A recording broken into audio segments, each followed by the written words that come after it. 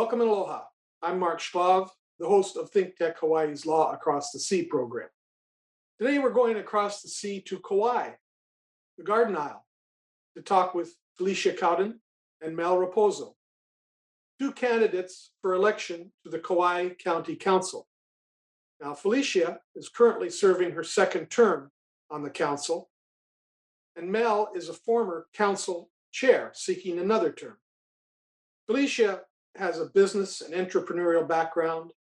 Mel has a law enforcement and investigation background. Both of them have lots of other accomplishments. This is just a brief summary. Now, both of them are seeking election to the Kauai Council. Both of them want to be lawmakers for the Garden Isle. Welcome, both of you. Felicia, Mel, good to see you both. Thank you very much for being my guests. I'm glad that we could go across the sea to Kauai and find out a little bit more about you and what's happening. How are you both doing? Felicia? Great. Very happy to be here. Mel, how are you doing? Likewise, great. Likewise, appreciate your the invitation to join the show. Well, I like to ask a lot of different questions. Some of them you've probably heard before and answered, but first of all, I want to ask you, how did you or your family get to Kauai first, originally, and when was that, and why did that happen? So Felicia, we'll start with you. All right. Well, I was not born here. I came in 1984. I was 21 at the time. And I don't know that I had intended to necessarily move here. I had a little bit of an unstructured childhood and had moved a lot. I had been working for Intel as an engineer, and I think, just came on vacation. And I will be 60 years old this week, and I'm still here. So I have children born here, still living here. Their fathers always lived here in Hawaii. The grandparents came during World War II. And so I would say happy to be here. And I imagine this will be where I live my entire life, adult Yeah. life, the rest of my life. So you were attracted to Kauai, which is understandable. Mel, how about you? What's your connection? How did you get to Kauai? I was born here 58 years ago, born and raised here on Kauai. I'm actually sixth generation, so gosh, we've been here for a long time. Our family's been here, obviously, with the plantation. My great grandparents came over, both from Portugal. One half was from Madeira, one half uh, uh, from the Azores, and so yeah, I am not even connected with my Portuguese culture. The only culture we know is here in Hawaii. And I, like Felicia, have no intention of relocating anywhere else. Yeah, well, yeah, Kauai is a different place, and that's, I guess, why it's called the Garden Isle. Now, both of you are seeking election to the Kauai County Council, and just is there anything in your family background or history that has motivated you or prepared you to be on the Kauai County Council? How has that affected you, or is it just an individual thing for you, Felicia? Well, I would say for me, it has been the pattern that my life has gone on. I've done many different things from education to a number of boards. I had surf and skate shops. I was involved in issues that help our county. And then, even like what you're doing, I have had a talk radio program where I'm facilitating challenges and problems that are faced by our community, and so trying to help them solve them. And I would say it's come from me, not necessarily my ancestors. This is an extension of the life that I have lived. And I will tell you, each way that my career and my life has zigzagged, all of it has been super valuable, including, some of the rough start in early childhood. That has been as valuable as the successes I've had as an adult. So I think all of it's there. Mel, And Mel and I together were in like leadership Kauai. I've done a number of these year-long programs that also strengthen, understanding of civics. Mel, how about you? Interestingly, I had my grandfather's brother, Abel Medeiros, was on Hawaii's first territorial House of Representatives. He also served here as a council member. My grandfather had tried a few times unsuccessfully in politics, but what's interesting is I had absolutely no interest, and uh, there was really no influence from them.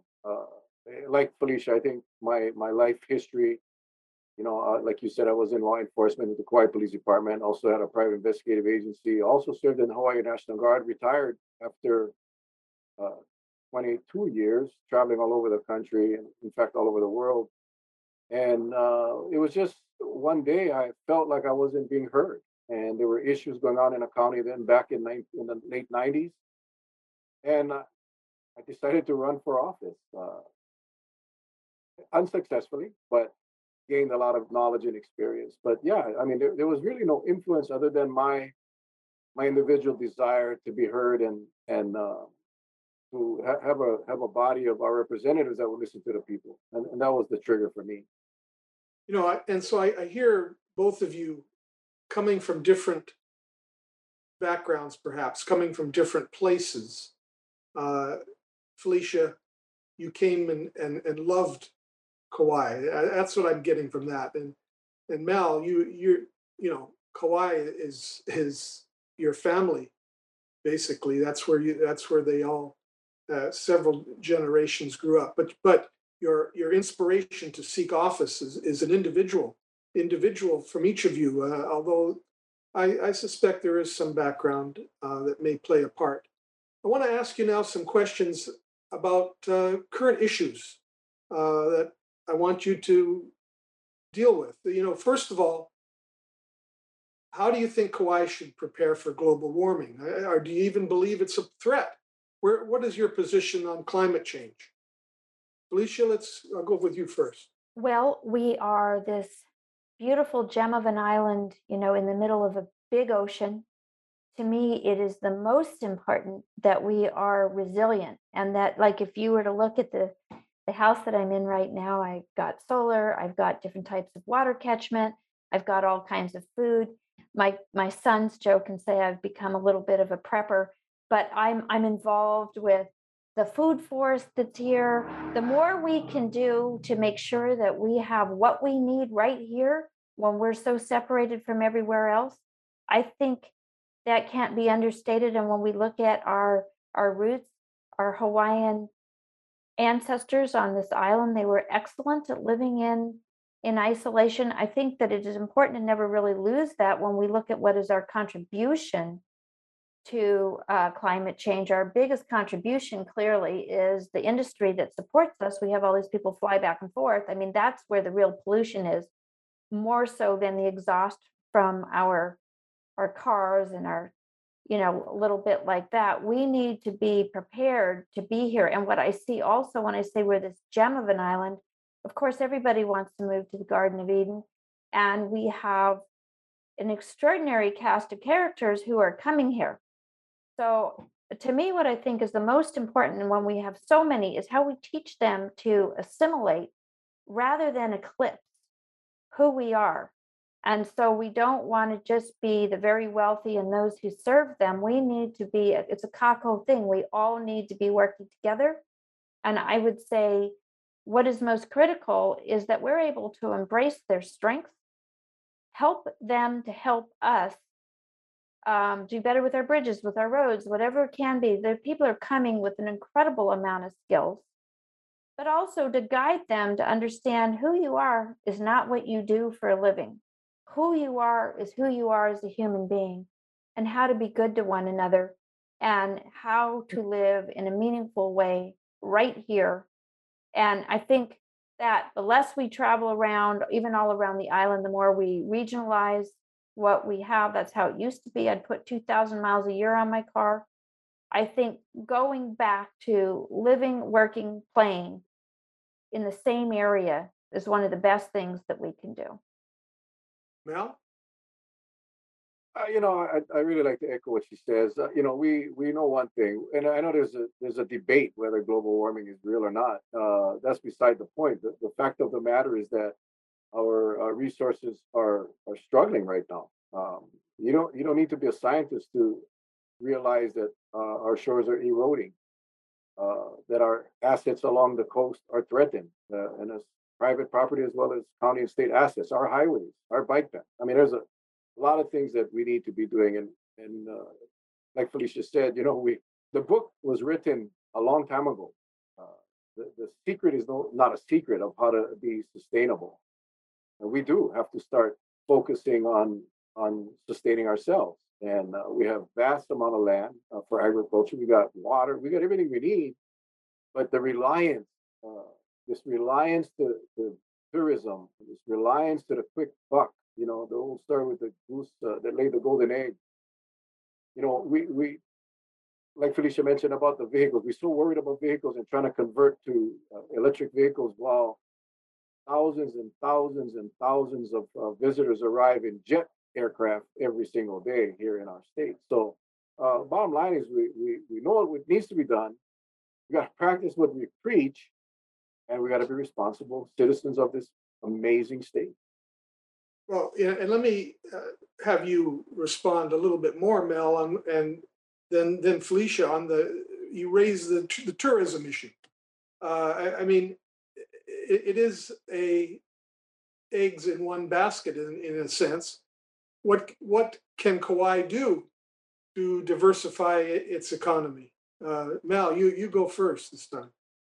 Well, I'd love to see our ag industry flourish again, and it's almost impossible with the cost of land and the water and the infrastructure that it takes. I would love to see our state incentivize farming like they claim they are doing, but that's critical. I've served on the council for 14 years in the past, and there are many efforts by the state as well as the counties to bring in these new industries and high tech and the film industry and so forth. It's not working. And for me, it's farming. I mean, we have all of our irrigation ditches that are in disrepair now since the plantations closed down, and we have the potential of really, really, really uh, expanding our ag industry, whether it's with fruits, vegetables, hemp. I mean, there's so many opportunities. But again, it's taking it seriously and putting your money where your mouth is. And I think we need to start moving in that direction. Felicia, and I've heard you talking about who's coming and to try to who's coming to Kauai. And I get from you that you're trying to say we got to teach them a little bit, or we got to get them on board as to the best way to proceed when they're here. Yes. And what are your, please expand on that. Yeah. So I would say there's a lot of crossover between our part-time residents and new residents to what we have dealt with as visitors. And then, hey, I wasn't born here, so I have gone through the whole process, and, we'll be continuing that process. But I would say, first of all, as a diversified economy, we're already diversifying rapidly, and that's with people who have external income. There's so many people who are working remotely or they have investments elsewhere, and that's where the money is. That's pretty difficult for many of our long-term residents to compete with. And I think we need to be training our own kids when they come back from college with whatever degree, that they also can live here and work elsewise to be able to make money. Like when we have remote work, it doesn't have a boot print the way many of the other industries do. But that said, we can't have everybody riding in the cart. Somebody's got to pull it. And so that's what I see as a real big problem, where we don't have enough people actually doing the heavy lifting and the heavy work, and that comes down to housing. Something I want to say about assimilating people in. Um, part of it is teaching them, but a big part of it is giving them an opportunity of how they can help. I live right between wealth and want. I have quite a lot of extreme amount of wealth right in my neighborhood. You can see I live in a Hicks home. And if I go the other way, there's 9 cars in one house place because that's how many working adults live in that house. So we need to have some type of a what I would call a think tank, way of people who want to contribute to give them the opportunity to contribute. And what I would like to see with our visitor industry, honestly, I'd like to see less people coming for a longer period of time. It's also better for the whole climate change situation, how many planes come in. But if we gravitate more towards people who are coming for 2 months, like we saw during the COVID time, the people are coming for 6 months. They're like almost permanent tourists, but they're very conscious and careful and helpful. I think right now, honestly, we have too many at any one time. There's too many people visiting here, and it's overwhelming. So we can just have a little bit less and find ways for our people to make money remotely the way a lot of these people do. And you know, we got to keep training up our own welders and electricians and plumbers because right now most of the people doing those type of jobs are coming from somewhere else. They're buying out the lease underneath the houses across the street from me, flying them over for 5 days a week, displacing our own people, and those people that get displaced don't come back or they end up in the bushes. So we have a lot to navigate in these challenges. Right. So, yeah, I mean, people think of the Garden Isle as this pristine place, and you've shared, both of you, you know, some light on that. And Mel, I wanted to ask you now, start with you, an area that you might be very familiar with, and there's been crime, here in Honolulu, where I am, on Oahu, a lot of crime.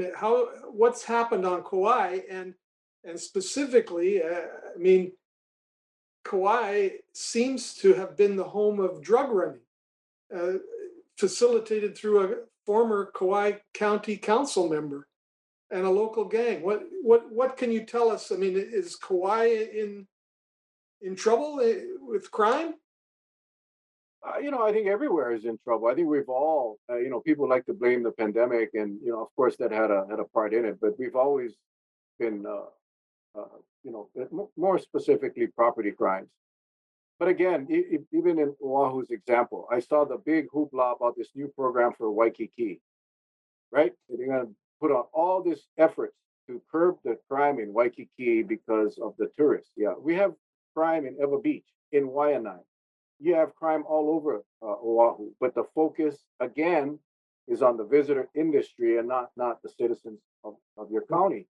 On Kauai, we got a horrific drug problem right now. We got a horrific uh, fentanyl problem, crystal meth problem. Crime is a symptom. I mean, I think the bottom line is the economy and the housing. I think housing is probably, in my opinion, one of the biggest problems, or affordable housing. The lack of affordable housing creates all these social issues that we see the symptoms of crime, drug use, family abuse, and we got to get a handle on our housing needs so we can get our local residents back on their feet in a home so they can get to work and be productive members of society. The crime, you're not going to get rid of crime, but again, it's a symptom of a much bigger problem. And this drugs, for the life of me, I can't figure out how we cannot stop. I'm not talking about the county of Hawaii, I'm talking across this country, how we cannot stop the influx of this drugs that are being flown in from other countries. I mean, they can only come in through air, boat, the postal, UPS, FedEx. We gotta do a better job at stopping these drugs from coming in. Yeah. Felicia, I was very surprised to hear about all the drug activity on Kauai, and Mel's accounting of what's going on there really kind of shakes me up. I just didn't understand that. And a lot of it may be that we just don't communicate a lot within our own Hawaiian Islands. But what can the Kauai County Council do to protect the people of Kauai from corruption and drugs and crime?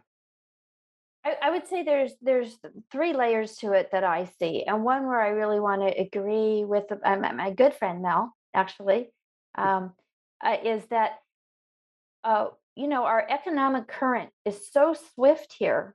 People could go out, they could work 2 and 3 jobs, they don't make near as much money as if they were dealing drugs. That's part of the problem. It's like network marketing at its finest. And I used to have skate and surf shops. And when we had a marijuana industry here, which was really quite strong, uh, the difference between that problem and then what replaced it almost immediately was night and day difference. And so part of it was, I mean, number one is the economy, no way to really make money. But then when we took away a number of jobs that were here, when we like in our community shut down the boats, and then that what I call alternative ag shut down, we had this scourge come in and replace it. And I find that when I watch the people who are hurt by it, um, I'm not afraid of them. I tend to be somebody who walks right into the homeless encampments, walks right into the places where people are having problems. I'm not afraid of those human beings as individuals. I never think to even lock my house. I don't feel frightened in any way. But what I do see, like we just did this settlement on the opioid epidemic, and basically the industry claim the guilt that they deserve, right? These things were given out in mass to the population across the United States, and it happened a lot in the rural communities where they have pain pills or whatever else they might need, and they knowingly gave too strong of prescriptions and all of that, and it hurt people. And we've got a couple of generations of it that have been impacted by it. So I think number one, housing. People need to have a home. People need to have hope so that they don't feel desperate, they don't feel depressed, they don't feel sad, and they don't turn to a business venture that's difficult. I didn't know Arthur Brune very well. He was somebody who sat across the table from me. He never really reached out to me. We don't have much of a relationship. But even when he was elected, to me, his challenge was evident since you asked. And I was uncomfortable with it, but I thought, he definitely represents an understanding that is prevalent in our population. Of course, I was completely uncomfortable with it. Um, and I'm glad that the situation was stopped. But he's a symptom, not the cause of the problem, to the best I know. And I just want, Mel knows him better, both born and raised in more similar areas. I know that you were wanting to ask that. Mel, do you have anything further to say on that topic? You weren't on while all that stuff got revealed. It was terrible. Again, you hit it on the head. It's a symptom. It's another symptom. No one's immune from this. Arthur and I were very good friends. Very disappointed in the choices that he made. Totally disappointed. It break my heart because saw him as a brother. He had gone through some challenges early on in his life, and he had made the necessary changes to do good for the community, and I applaud him for that. Unfortunately, again, this addiction is real, and there is no limitation to who it's going to hit, and it just serves a message to leaders that we need to get a handle and we need to do a better job in controlling this.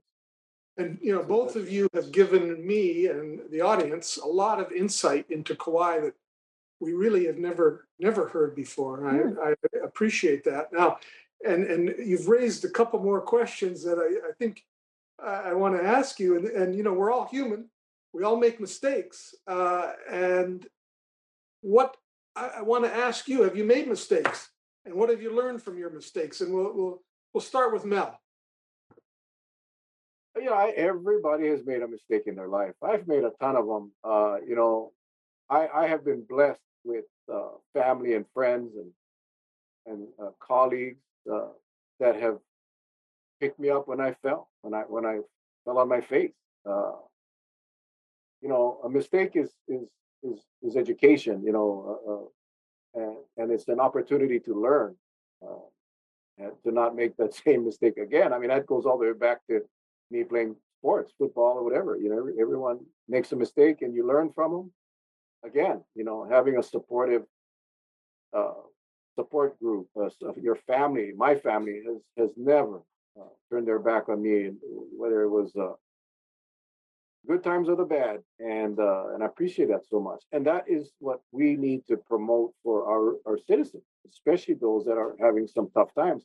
We, I believe, are responsible. We as a government are responsible for providing that hope, that support system for them, so we can help them conquer the hardships that they're going through right now. I believe that's our function. Yeah. Okay. So I hear provide support is what you've learned. Felicia, what have you learned? I mean, have you made mistakes, and what have you learned? Yes, I would say that, I hate to say it, but I'm a little bit of a good little girl. Like I've never been drunk. I've never got involved with drugs. I try, I'm kind of naive in some ways. That's a mistake.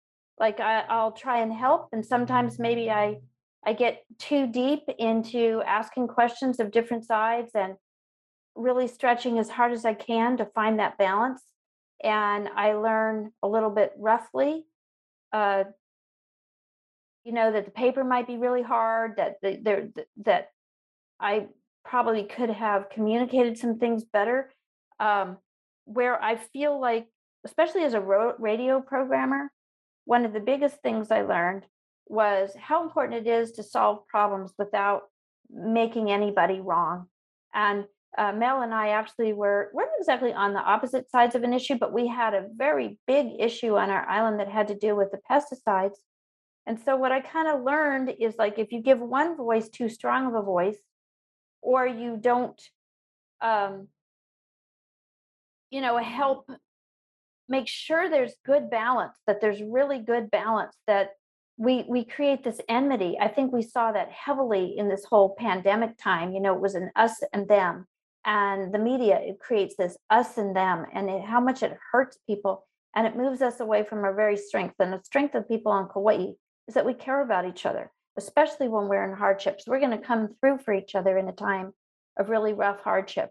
And so I think that that's what I try and always remember, even when I have supporters that want me to do something or don't do something or go help with this conflict or another conflict, that I step back and I am able to use wisdom, to ask the right people to come in to balance these issues for me, and just to not let it get quite so Italian. That's my background, Sicilian or whatever. There's, he talked about being Portuguese, and Sicilians is a little bit the same. Like both of us have very passionate personalities. So the passion is really important, but making sure that the passion is always guided towards solutions and never towards division. And so I hear you. What you're saying is get both sides involved, talk to everybody, and see if something can be worked out. That's what I hear you saying. Now both of you have talked and used the word hope. And I want to ask you, we got to close out now. We're at the end of our program. And so each of you take a short time and tell me, during these very troubling times, we have political divisions that you've talked about, the pandemic you've talked about, environmental issues, crime rates, and we even got a war going on in Ukraine. I mean, what gives each of you hope? And what do you tell your Kauai constituents that will give them hope? Number one, thank God we live on Kauai, right? What a beautiful place. As Mel has already said, we have water, we have good ambient conditions. We are in an amazing place, and we have a lot of amazing people here. What gives me faith is the quality of our people, and the intelligence and the resilience of our people to make good decisions. And I find, actually, if we get the media out of the way, and if we get the people who are telling us what to do a little bit out of the way, sometimes you could have too many laws, too many rules. When you allow people to operate from their very best self, what I've found here is that we rise to the occasion well. And yesterday was the 30th anniversary of Aniki.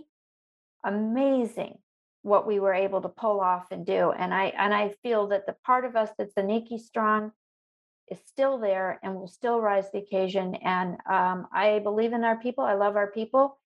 The whole rainbow, from poor to wealthy, and I don't care what color they are. I believe in our people, and that's what gives me hope. Mel, I'll let you close it out. Well, I tell you what, hope is a good thing. I mean, I preach that to our kids growing up. They both unfortunately cannot afford to live here. They both live in Oregon, very successful. Each of them have just one job, and they're doing extremely well.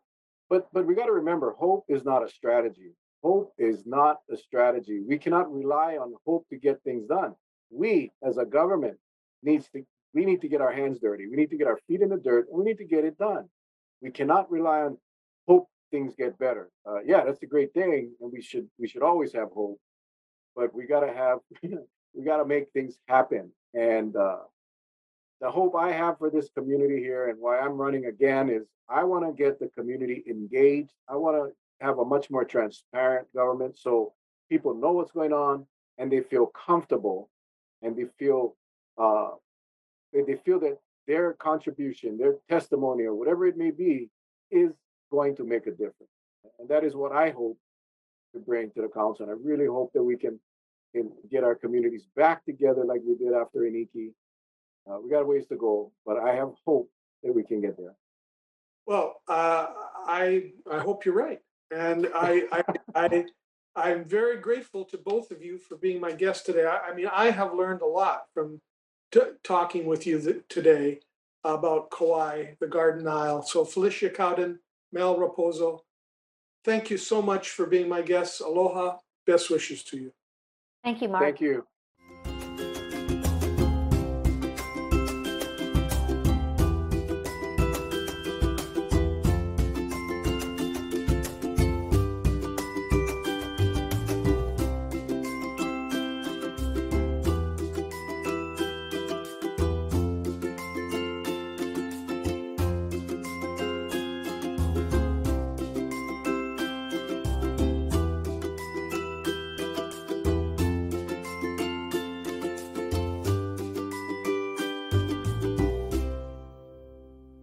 Thank you so much for watching Think Tech Hawaii.